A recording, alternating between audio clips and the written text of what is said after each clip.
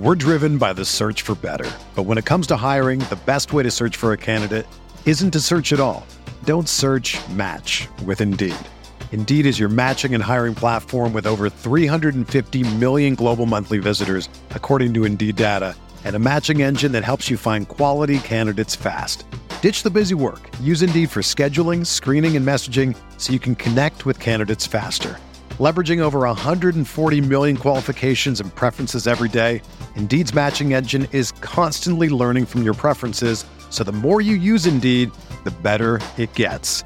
Join more than 3.5 million businesses worldwide that use Indeed to hire great talent fast. And listeners of this show will get a $75 sponsored job credit to get your jobs more visibility at Indeed.com/Blue Wire. Just go to Indeed.com/Blue Wire right now and support our show by saying that you heard about Indeed on this podcast. That's Indeed.com/Blue Wire. Terms and conditions apply. Need to hire? You need Indeed. What do you think about the Laker team now? You follow the box scores of the games every day? Just the Lakers. You're kidding. That is really a compliment. I was pleased to see you smile at the top of our show because once the game starts, you have a game face. You don't smile much out there. I don't think you have to do things for money anymore. Correct. What's up, Laker fans? Welcome to the Laker Film Room Podcast, brought to you by the Blue Wire Podcast Network. I'm Pete, joined by Darius and Mike. And guys, I'm really excited about this game, where the team is right now, in large part because we got a couple of big dudes that we're facing tonight in Philly. Not only do we have Joel Embiid, but we also have our old friend Andre Drummond coming off of the bench, who may or may not get 20 rebounds in the 14 or 15 minutes he plays tonight, depending on how we rebound. And it speaks to this bigger challenge that the new look Lakers are facing with respect to how do you go small but deal with big players on the other team. But first things first, Mike, you guys took the train to go from New York to Philly yesterday. How did that go? That must have been quite the experience. I like a train, nice and easy, nice and smooth. It's a short ride. And I don't have anything super illuminating to say about it, Pete. I like to pull out Google Maps while I'm on it and just sort of, look for landmarks here and there. But I mostly just like to gas up Michael Thompson, who I sat behind, and he loves to talk about how he could easily fly the plane if anything happened while we were above because of his obsession with airplanes. And so I basically just spent about 10 minutes asking him if he could take over a train. And my wife's husband happens to be an engineer. Now, I don't know anything about it. Your wife's husband? Yes. I said that wrong. My sister. Thank you, Pete. Me. I am an engineer. Yes. My sister's, husband happens to be an engineer. And I was going to call him and sort of grill Michael. Now I'm talking too much about this, but that was what I was. Not at all. That's what I was doing on the train. And then I'm reading a book about Dutch soccer. So that was enjoyable too. What was Michael's response to the can he be the conductor of the train? What do you think it was? Absolutely. Correct. He thinks he can do anything, and he's usually correct. Then he cited a couple of shows that he's watched on one of his weird channels as to why he would be able to execute it properly. I can't recall the last sort of New York, Philly corridor back-to-back games that would allow for this sort of travel. Is this the first time since you've been with the team that you've actually taken a train between cities as part of a road trip? There was at least one other time. I don't even remember what year at this point, but there have been other New York, Philly, or like Washington, Philly, or there have been some other connected games like this, but we typically still fly. Yeah. And a lot of that is just because of days off and the ease of leaving a game afterwards, that you're not going to take the train at like midnight, right? Whereas you can kind of have the plane waiting at that point. So this did line up better. We've been doing a little bit more staying in cities and then leaving the next day at noon. We always used to leave the next day at 9 a.m., which I particularly hated And I don't think the players especially loved it either. So that's been one of the main changes in the travel this year. Well, Mike, they've been talking about, I mean, this is totally random, right? But they've been talking about like the NBPA, like the Players Association, and a lot of research around player recovery and that idea of, maybe staying in the city for the night rather than departing like right after the game or getting up super early in order to fly, because players are notoriously unable. And I'm sure you're like this to a certain extent too. After a game, you're juiced. Like all that adrenaline's just pumping, and players notoriously do not sleep until, 2, 3, 4 in the morning after a game. And so turning that around and getting up super early is rough. And I think that there's been more intentionality around that aspect of travel and player recovery and trying to make sure that the guys get enough rest in anticipation of their next game. It's true. I asked my wife's husband about that, and he said the same thing. It's true. Talk to me about Dwight, guys. Does Dwight have a place in tonight's game? I mean, yeah. What does that look like? Well, it's funny, right? Because the Lakers just inked Stanley Johnson. And so Stanley signed now for the rest of this season. He signed for next season on a team option. Congratulations to him. That's great. Yes, no, worked his way. Look, congrats to Stanley, right? We could probably do a whole segment just on Stanley. But it's funny that the instant Stanley gets inked, the very next game is against a massive team that then may boot him from the starting spot that he had just taken over for Trevor Ariza the night before. Because in theory, against Embiid, you could start Anthony Davis and be fine. And maybe the Lakers still go that exact route, right? But they could also start Dwight Howard, and they could go a bunch of different directions with this. And it is a Dwight night, I think. For all of that, like, oh, well, Dwight's not an every night player. Like I've said this before, Dwight's not an every night player at this point, I don't think. But he's a some nights player. And this is one of those some nights to me. Because it's not just Embiid. It's 48 minutes of really big dudes. I don't expect Doc Rivers to like be like, oh, well, we're going to go small. Maybe if they had that other 6'9" versatile forward from Australia to play some small ball center, they could go that route, but they don't.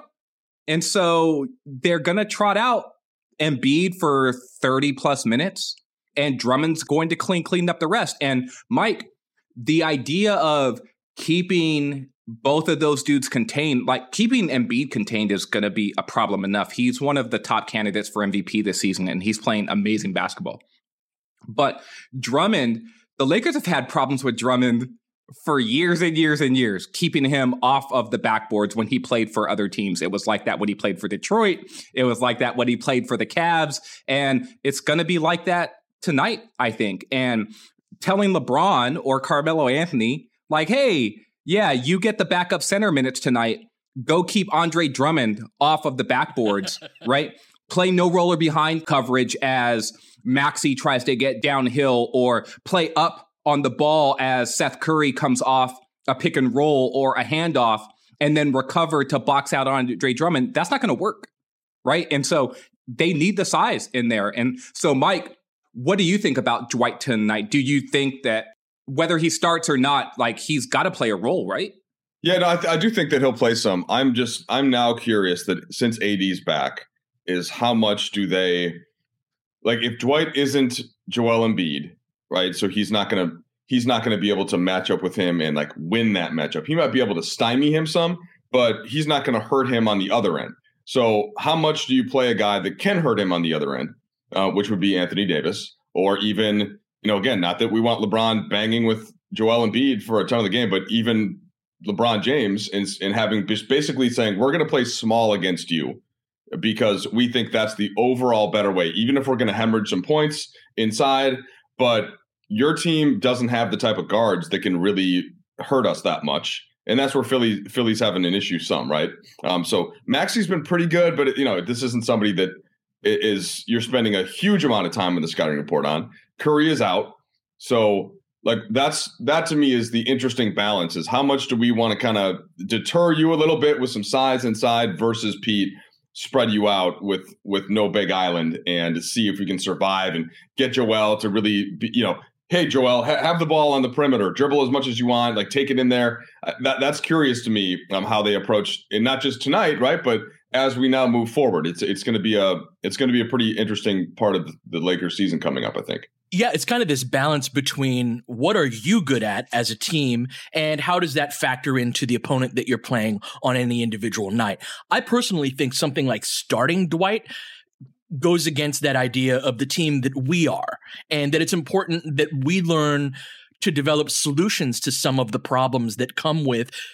We're not the first team to go small. We're not the first team to have to solve these problems that come with when the other team is big, Darius, that, okay, we're small. How do we handle it? Well, also, too, Anthony Davis isn't small.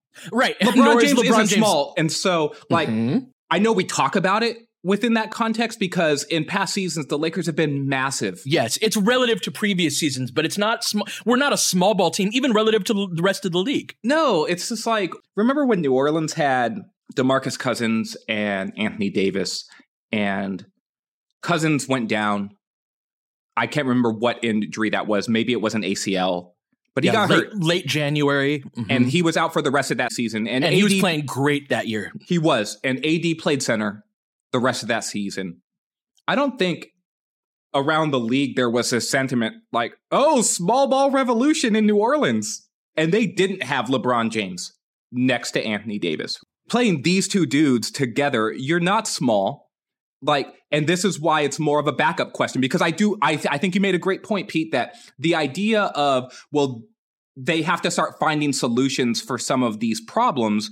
It shouldn't necessarily be a problem with LeBron and AD together in terms of playing small. Now, if you started 3 6'3" dudes next to them, then that's a potential problem, right? Like the Lakers had done that in the past. It's like, oh, okay, well, you've got AD and then you've got LeBron. Malik and Avery Bradley. And then it's like Malik and Avery Bradley and Russ, right? Now, that was never really an issue with LeBron in the lineup. It was issues when they had like, oh, it's Carmelo and it's AD, and now it's like 3 sort of 6'3" size guys. But with this group, if they start Stanley or another like-sized guy, then they should be fine. So that's the key point I was just going to hit on, Darius. If Stanley Johnson is your 3 in that setting, or whatever, he and LeBron are 3-4, then that's different from swapping out Dwight for, say, Malik Monk, because then you are small.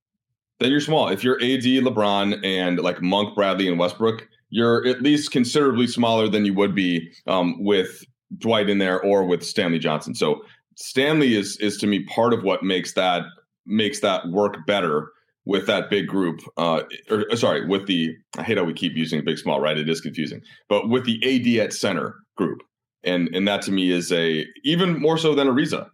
So that is kind of a key, I think, for Frank Vogel, and I'd love to see that continue to that group get some time. I'm right there with you, Mike. I think that Stanley's a super important player within that context, which is part of the advocacy we've had for him over the last couple of weeks. Let's take a break. You brought up when LeBron is in the game, Darius. I think that's a really key point for what our solutions are. So in this next segment, we're going to explore some of what we can do with the Embiids and the Drummonds. We're driven by the search for better. But when it comes to hiring, the best way to search for a candidate isn't to search at all. Don't search, match with Indeed. Indeed is your matching and hiring platform with over 350 million global monthly visitors, according to Indeed data, and a matching engine that helps you find quality candidates fast. Ditch the busy work. Use Indeed for scheduling, screening, and messaging so you can connect with candidates faster. Leveraging over 140 million qualifications and preferences every day, Indeed's matching engine is constantly learning from your preferences, so the more you use Indeed, the better it gets. Join more than 3.5 million businesses worldwide that use Indeed to hire great talent fast. And listeners of this show will get a $75 sponsored job credit to get your jobs more visibility at Indeed.com/Blue Wire. Just go to Indeed.com/Blue Wire right now and support our show by saying that you heard about Indeed on this podcast. That's Indeed.com/Blue Wire. Terms and conditions apply.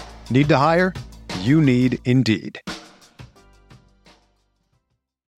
When you need mealtime inspiration, it's worth shopping Kroger, where you'll find over 30,000 mouth-watering choices that excite your inner foodie. And no matter what tasty choice you make, you'll enjoy our everyday low prices, plus extra ways to save, like digital coupons worth over $600 each week. You can also save up to $1 off per gallon at the pump with fuel points. More savings and more inspiring flavors make shopping Kroger worth it every time. Kroger, fresh for everyone. Fuel restrictions apply.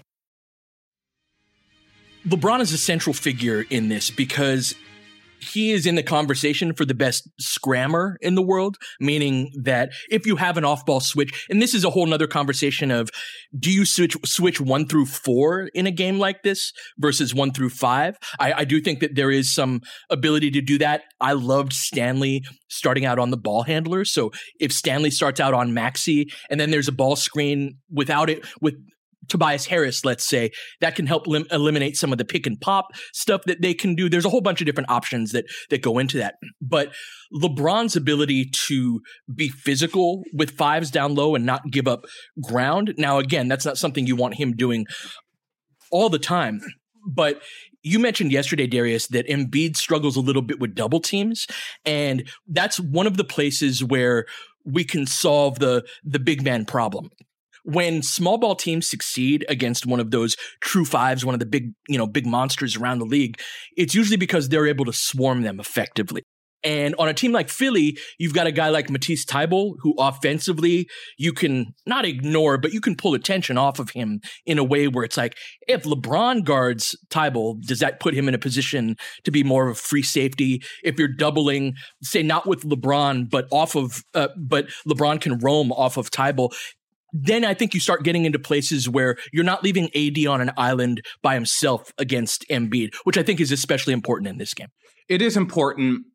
Finding defensive strategies and what's going to work with these specific lineups, I think, is still on Frank Vogel's checklist and not something that is like marked off. This last game against the Nets was the first game that Anthony Davis had ever played a minute with Stanley Johnson. And so it's the first time that any of those groups, it was, I think, Mike, the 24th starting lineup then for the Lakers this season. And that doesn't allow for continuity to be built, especially when the infrastructure of the team from previous seasons was all wiped out too. Finding out how these guys actually mesh and what they do well together and how that formula of balance on the floor defensively, how they can cover for each other and how they can't. That's all stuff that you think you know because of how the skill sets align on paper, but you do not know until they're actually on the court and have to execute together. This is one of the things I point back to about why Bazemore hasn't really worked out. His skill set seems to work out, but in practice, like when it's actually on the court, it hasn't played out that way. There has been too much sort of misalignment within those groups, even when the skill sets do align. And so can they play Stanley on the ball? What does that look like when he's in pick and rolls? Do they communicate the switches effectively and correctly? And how does it look like when they're scrambling from different alignments, right? Because ideally what you want is you want LeBron and AD in or around the paint in order to scram guys out or protect the basket. That's what you want all of the time.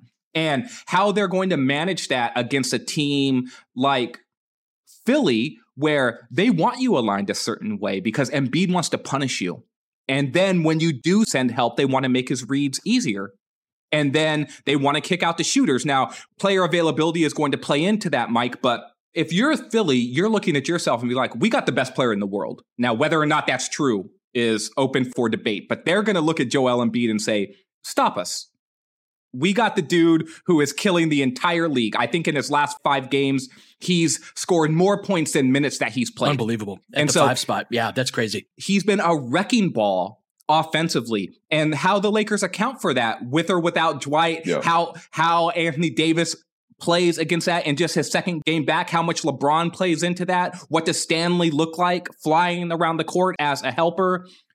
All of those things, I'm just intrigued. I don't have answers to any of this. I just want to watch and see how it goes. Well, so you're right that I'm looking at Embiid's game log, and that's definitely right. And not only that, but Philly has gone 12-3 in the last 15. And Embiid's averages about like 35 on 55% from the field and 33% from three. He's not taking a bunch of threes, but the free throw line is where he's really killing. He's going to the free throw line 12 times a game, and he's hitting 10 of them. So it's about like 83%. And I don't know that Dwight is going to be able to stymie that too much, especially with the fouls. But I do think that a Frank Vogel scheme that's super aggressive and intended. Not every other team has tried this too, but LeBron and AD are the kind of like two of the guys I think that can accomplish that, with Stanley helping and trapping. But even Pete, as I'm saying that, it's like Embiid is on such a heater that I don't think it's quite the same as like what they did, their trap heavy scheme that they use on guards and then rotate. They don't have the personnel to do the rotating as much. A, and B, Embiid has been a different type of force. So he does present a different in kind of a unique challenge with what we've seen right now. And I think we have to understand that going into this game. No, that's a great point. There probably isn't another team that's kind of like a diet Philly around the league that's still built around their big man that's going to punish you inside. The closest thing is Jokic, but Jokic is such a good passer, and he's initiates offense from the top of the key. He's a point guard, Darius, right? So it's something that even then that's the closest, but it's really not that close. So, but it represents a unique challenge that I think that the rebounding battle is going to be especially important. Let's take one last break. When we come back, I want to talk about that rebounding battle, because that's going to be not only a story in this game, but a story for the rest of the Lakers season. When I go back to watch the games, when our first unit is bad at rebounding, it's because they're not playing particularly hard. Normally, they're not flying in from the perimeter. It's not a lack of capability. When our second unit is bad at rebounding, it's because of a lack of capability. We don't have enough athletes. We don't have enough. And mind you, AD's still on that minutes restriction. We'll see how that goes over the next few games. But as a result of that minutes restriction, we're still getting some Melo at the 5 minutes that I don't think that we would normally be getting once AD is off of that. And so that certainly plays into that lack of athleticism, D. But I view Dwight's role on a team like this, in a situation like this, similar to Mike, in that it's like you're not going to stop Joel Embiid with Dwight Howard. You might get him in foul trouble pretty quickly. I view Dwight's value, and I've been saying this since the preseason, as that like end of first quarter, end of third quarter, that guy for Drummond, that guy to put a body on Drummond, to get in that physical battle with him so that we're not giving up, 12, 15 rebounds to him in, 15, 17 minutes, something like that. And so between that and then our sandwich rebounding, we got to get better at that, our long rebounding. Talk to me about just that whole dynamic. We're a bad rebounding team. If we don't fix this, we are going to lose some very important games as a result of it. And Philly poses some problems on that end. No rebounds, no rings, as Pat Riley used to say. And it's true. It's, Mike, you were there in Game 7 of 2010, and the Lakers grabbed every rebound. And guess what? They won the game, right? Shout out to Boston. And so we talked about this the other day, Pete, but it goes against instincts of some of the players that the Lakers have to be good rebounders. Like Frank Vogel has said repeatedly, like, be the more physical team. Go and hit somebody on the other side. Find a body, right? Box a guy out or knock him off his spot, and then everyone go and gang rebound. He's saying it. I know he's teaching this, or he's preaching it at least to his players. And sometimes the saying about old dogs and new tricks is exactly what's happening, right? And so if you watch any given big man that the Lakers have, or especially like Carmelo Anthony, and even LeBron James and Anthony Davis to a certain extent, they're not box out guys. They don't box anyone out. They track the ball and they go and get it. If it's in area, even better. But this is so what I'm looking for is like, can the guards start to leak down a little bit more? Because it's super important. Killed on that. Yeah. Like so I think Reeves does a good job.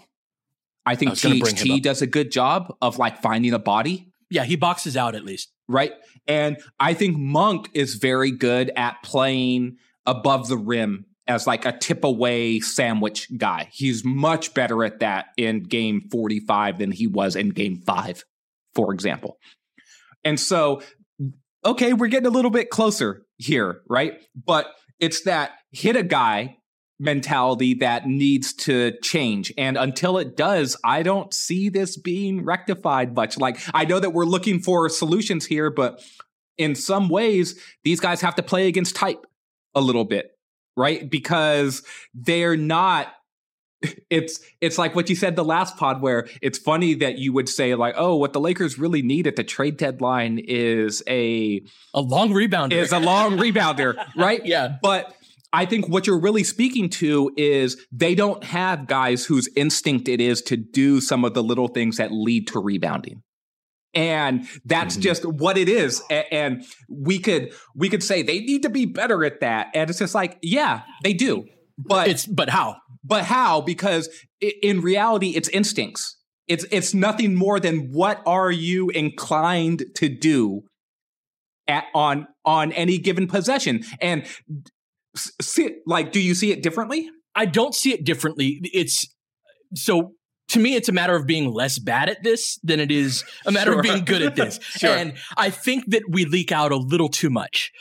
And so that whole, I mentioned it in the last pod, teams, what they're doing. I went to a great basketball clinic, a coaching clinic in Vegas, where Mark Few was one of the presenters. It was before he was at Gonzaga. Was it Tulsa or something like that? Anyway, Mark Few did a whole hour-long presentation on offensive rebounding versus the transition game. And it had a bunch of great detail in it, but the close to it was, he said, we figured we give up about 7 points in transition when we send 2 guys to the offensive glass versus about 4 that we end up getting, 4 points that we end up getting from putbacks on our average game. And so as a result, he was explaining how they are sending fewer and fewer players to the offensive glass because of that. So 2 of our ways of kind of beating it, Mike, are either to be more conservative on our end and have our guards, instead of Malik Monk and even Anthony Davis on a switch, contest and then leak out. You drop down and you help down into the paint. And I think tonight's going to be a really important night for us to do that. Or you say, hey, if you can send all those guys to the offensive boards, but if you don't get it, we're going to run on your ass and we're going to run all game long. And that's kind of what our approach was in Brooklyn. I'm curious, just your overall thoughts from being there and on the ground, like on our rebounding game. What do you see? Well, first of all, I love Pat Riley, one of my favorite basketball figures ever. I do think that you could say no titles for about 15 things. Sure. Amen. Yep. Right? Yep. So, no Mike, stars. Touche, Mike. But title. He's not a motivational speaker for nothing. I mean, does it have the alliteration? Does it start with an R? Yes. No rebounds, no rings. It kind of, Plus, though, rebounds in that kind of context, I think, especially because Pat almost always had stars, or at least to some extent, like it does embody this sort of spirit also about the game. Like you could almost substitute it for effort in a way. Mm-hmm. But you could say the same thing about defense anyway. But yeah, far be it for me to disagree with the legend. The main thing is the main thing, man. So I just see this as the guy that I think of to get past my own rebounding philosophy, which I don't think is as important here, is Westbrook. And if Westbrook's going to be on the court for 35 minutes, which he typically is, this is one of the best guard rebounders ever. And so when we were thinking about this lineup going into the season, rebounding was not one of the main concerns. And at least for me, and part of that was because, you add Russ in here and he's going to grab all of these long rebounds and then he's going to burst out himself in transition. So now that we've been discussing it, I want to watch a little bit more closely tonight even, and kind of watch Russ and maybe even ask Russ about it and ask Frank about it, because I'm curious if it's like he's rebounding fine, but it's not solving. Like, he has a guard that's rebounding, it's not helping our bigs that much, and that's part of it that's confusing somewhat to me. So I want to keep an eye on Russ here. The one thing I think that might work in the Lakers' favor tonight, Pete, is that yes, Philly has 2 massive human beings, right? And if Embiid decides to go to the glass, he's going to be a force there. And if Drummond decides to go to the glass, which he will, he's going to be a force there as well. And how you mitigate that is going to be reliant on A, the guy who's guarding him, and B, a second guy sort of as a double team guy. Like it's NFL playoffs weekend, right? It can't be 1-on-1. Yes, sir. Yep. Right. And so the Rams are going to play this weekend for a chance to go to the Super Bowl. Aaron Donald faces a double team pretty much every single snap. And this is the sort of game where it's just like, okay, well, Andre Drummond on the offensive glass is a bit like Aaron Donald. You better put a second guy on him and really sandwich him to try to keep him off, right? But the flip side of that is the teams that have really hurt the Lakers from an offensive rebounding perspective are the Minnesotas of the world. They're the guys who have athleticism and length and bounciness, right? And when they go to the glass, it's just like, well, we're a bunch of thoroughbreds and we're just going to like go there and we're going to be relentless with it. If there's a thing that works in the Lakers' favor against Philly is they don't have a lot of athletes. This is a great point right now. So yeah, Maxi's a good athlete at point guard, but Tobias Harris isn't flying in for tip jams, right? No, Korkmaz. Do you guys know where we probably should talk about this early in the pod? Do you know where Philly ranks in terms of offensive rebounds per game? Where? Last. No, and so 30th. No kidding. Mike, but you know what, though? Dead last, 8.6 per game. So here's the thing, though, is that's important context, but I'm going to push back a little bit against that now. Because big picture, Doc Rivers was one of the originators of that idea of we're not sending anyone to the glass. Back, yeah. Yeah. Right? Like that was him and Tibbs and Boston. They started that massive front line with Perk and KG and dudes who could go to the glass. And they surrendered that advantage in order to get back and play transition defense and make sure that and set up in the half court where their defense was stifling. Unfortunately, it's not working great for Philly either. They are 29th in opponent fast break points per game. Well, see, both of those stats, very good news for us tonight. Great stuff. Thank you for looking that up. So again, they play big dudes. Drummond will go to the glass and he hangs out around the paint a lot. So their bigs are paint bound. So that means that they are going to be behind the play a lot. Yeah, we got to push the pace on them. And so the idea of them being maybe poor in transition and poor on the offensive glass, a lot of that's going to come down to roster limitations versus philosophy. My question is Doc Rivers is also going to be like, hey, you know where they're weak? They're weak in this area. And for a game or two, he may be like, hey, Thibault, like, crash from the weak side corner. Yeah, you know, LeBron's going to be paying attention somewhere else. Yep. Just because the stats say one thing with Philly, I'm not inclined to necessarily say, oh, well, we just wasted 35 minutes on a pod talking about offensive rebounding. Because I still think it's going to be a key tonight. Hopefully Stu puts it up in his 3 keys before the game, because it is going to be important still on how the Lakers manage Drummond. Can they secure the rebounds? And then can they race up the court? Because if they can get ahead of Embiid and Drummond and they can get them into scramble positions, this goes back into the idea of where are the athletes here? Where are the guys who are going to scramble in the open court and track? Because if you're asking Tobias Harris and Korkmaz and Yang to be like, oh yeah, well, we're gonna track and find Anthony Davis and LeBron James and Russell Westbrook, and we're gonna be even able Stanley to Johnson. Yep. Right there. That's where the Lakers need to live against a team like this. And that overall ethos of what you were talking about in terms of this matchup specifically, Pete, and what are the Lakers' strengths and who are we? If you're Frank Vogel and you're talking to your team and shoot around and pregame, who are we? What are we trying to be? And the whole 47 games to start this season has been kind of an exploration of figuring that out. I'm just thinking, so I think all of these things can be true in a way. So yes, Philly's lack of offensive rebounding and transition points given up to me is more about Embiid than anything else. And which is where we kind of start this conversation about rebounding And then because Embiid is obviously massive. He's basically the biggest dude in the NBA. But he also doesn't love to, A, hit the offensive glass, or B, sprint back in transition. Like, he likes Embiid plays like a guard, really, like a lot of the times. Even though he can punish you inside, he's crossing you over, he's stepping back, he's up faking you to get to the line before his J. Like, he's got all this craft and all this flash to his game, which is really tough to handle. But he's not a particularly athletic big in the sense of a pogo stick that's going to really just harass you the whole game on the glass and up and down the transition. So it's the way that we talked about the rebounding for the Lakers is super important, not just for this game, but for all games, because they haven't been doing it very well.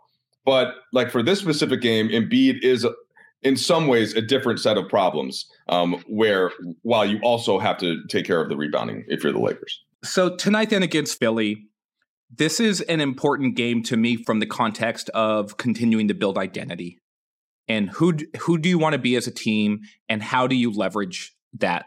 Will Dwight play? I think he will. Will Stanley Johnson play a lot still? I hope so. And I hope the Lakers do start to build some of that lineup continuity that Frank Vogel has said we want to see. And I hope he does start the same group that he started against the Nets, even though from a typecast standpoint, you couldn't find two different characters that are more different than this version of the Nets that the Lakers just saw and this version of the 76ers. I'm very interested in seeing what the Lakers' approach is. Can they carry through with their mentality? And honestly, like, let's get this win if you're them, man. Like, this is an important trip. It's go time, yeah. It really is go time. Yeah, no, this is where we're at. Like Mike said, 12-3 over their last 15. Philly's playing good basketball right now at home. You know, they're always waiting for the Lakers. Mike, we got Charlotte on the next night of a back-to-back tomorrow. But for us, it's time to hit the ground running. Well, that's in that Charlotte game, though, is another reason why the game against Philly is important, because that's a tough back-to-back. It's a far distance to cover. To get there, not the farthest, but it's far. And, you know, the Hornets are the type of team that you don't want to see in the second night of a back-to-back because they're super energetic. They're flying all over the place. They just scored 150 points. But coming in there with a couple of wins since you got Anthony Davis back, I think is different for just the whole mindset of that game, as opposed to coming off a loss and then having to play that. So, you know, super important game against Philly. Yeah, big game tonight. Everyone's homework assignment is to watch the rebounding versus transition battle, our defensive rebounding versus our offensive transition. And I'd love to hear in the comments tomorrow, once this gets tweeted out, kind of what you guys noticed. All right, we'll be back tomorrow to cover how the game goes. But until then, you've been listening to Laker Film Room Podcast. We'll catch you guys next time. James has got it in low to McHale. McHale wants to turn. He's double teamed. Just pass out in front. Broken up by Worthy. Tips to Magic. Worthy dives on his belly. Magic scores. There's Magic got it. Magic fires. It's good. The Lakers win the game. The Lakers win the game. Rebound of Lonnie. 3 seconds left. Van Exel to win it. It's on the way. Good. Kobe Bryant, 48 points, 16 rebounds. Shot with his 8th block shot that ties an NBA Finals record. A lot of Laker fans sticking around for this. You're seeing something that's very rare indeed. A Laker to get MVP chance in Boston. Of all places. Are you kidding me? Kobe, hard to believe. Are you kidding me? Unreal. Are you kidding me? Lakers looking to push. Bryant spinning in the lane. Back for Gasol. Pretty pass. And it's back to a 3-point game. Kobe Bryant picked up by Bell. There's the move. 2, 1. Listen. Unbelievable. For the victory. It's over. Shot clock now to 5. Bryant. Yes. And that was a little tap to Alvin Gentry. Add insult to injury, Kobe. I mean, what a shot. I mean, you can't defend that. Are you kidding me? 2.1 seconds remaining. Denver a foul to give. Jokic trying to disrupt Rondo. He puts it in. Here's Davis, 4-3 in the win. Oh, it's good! Anthony Davis has won it for the Lakers! James again. Oh, he hits another one. LeBron James putting together a closing quarter against the Nuggets. This historic 2020 NBA championship belongs to the Los Angeles Lakers. The Lakers conquer the bubble, and banner number 17 will soon hang in the rafters.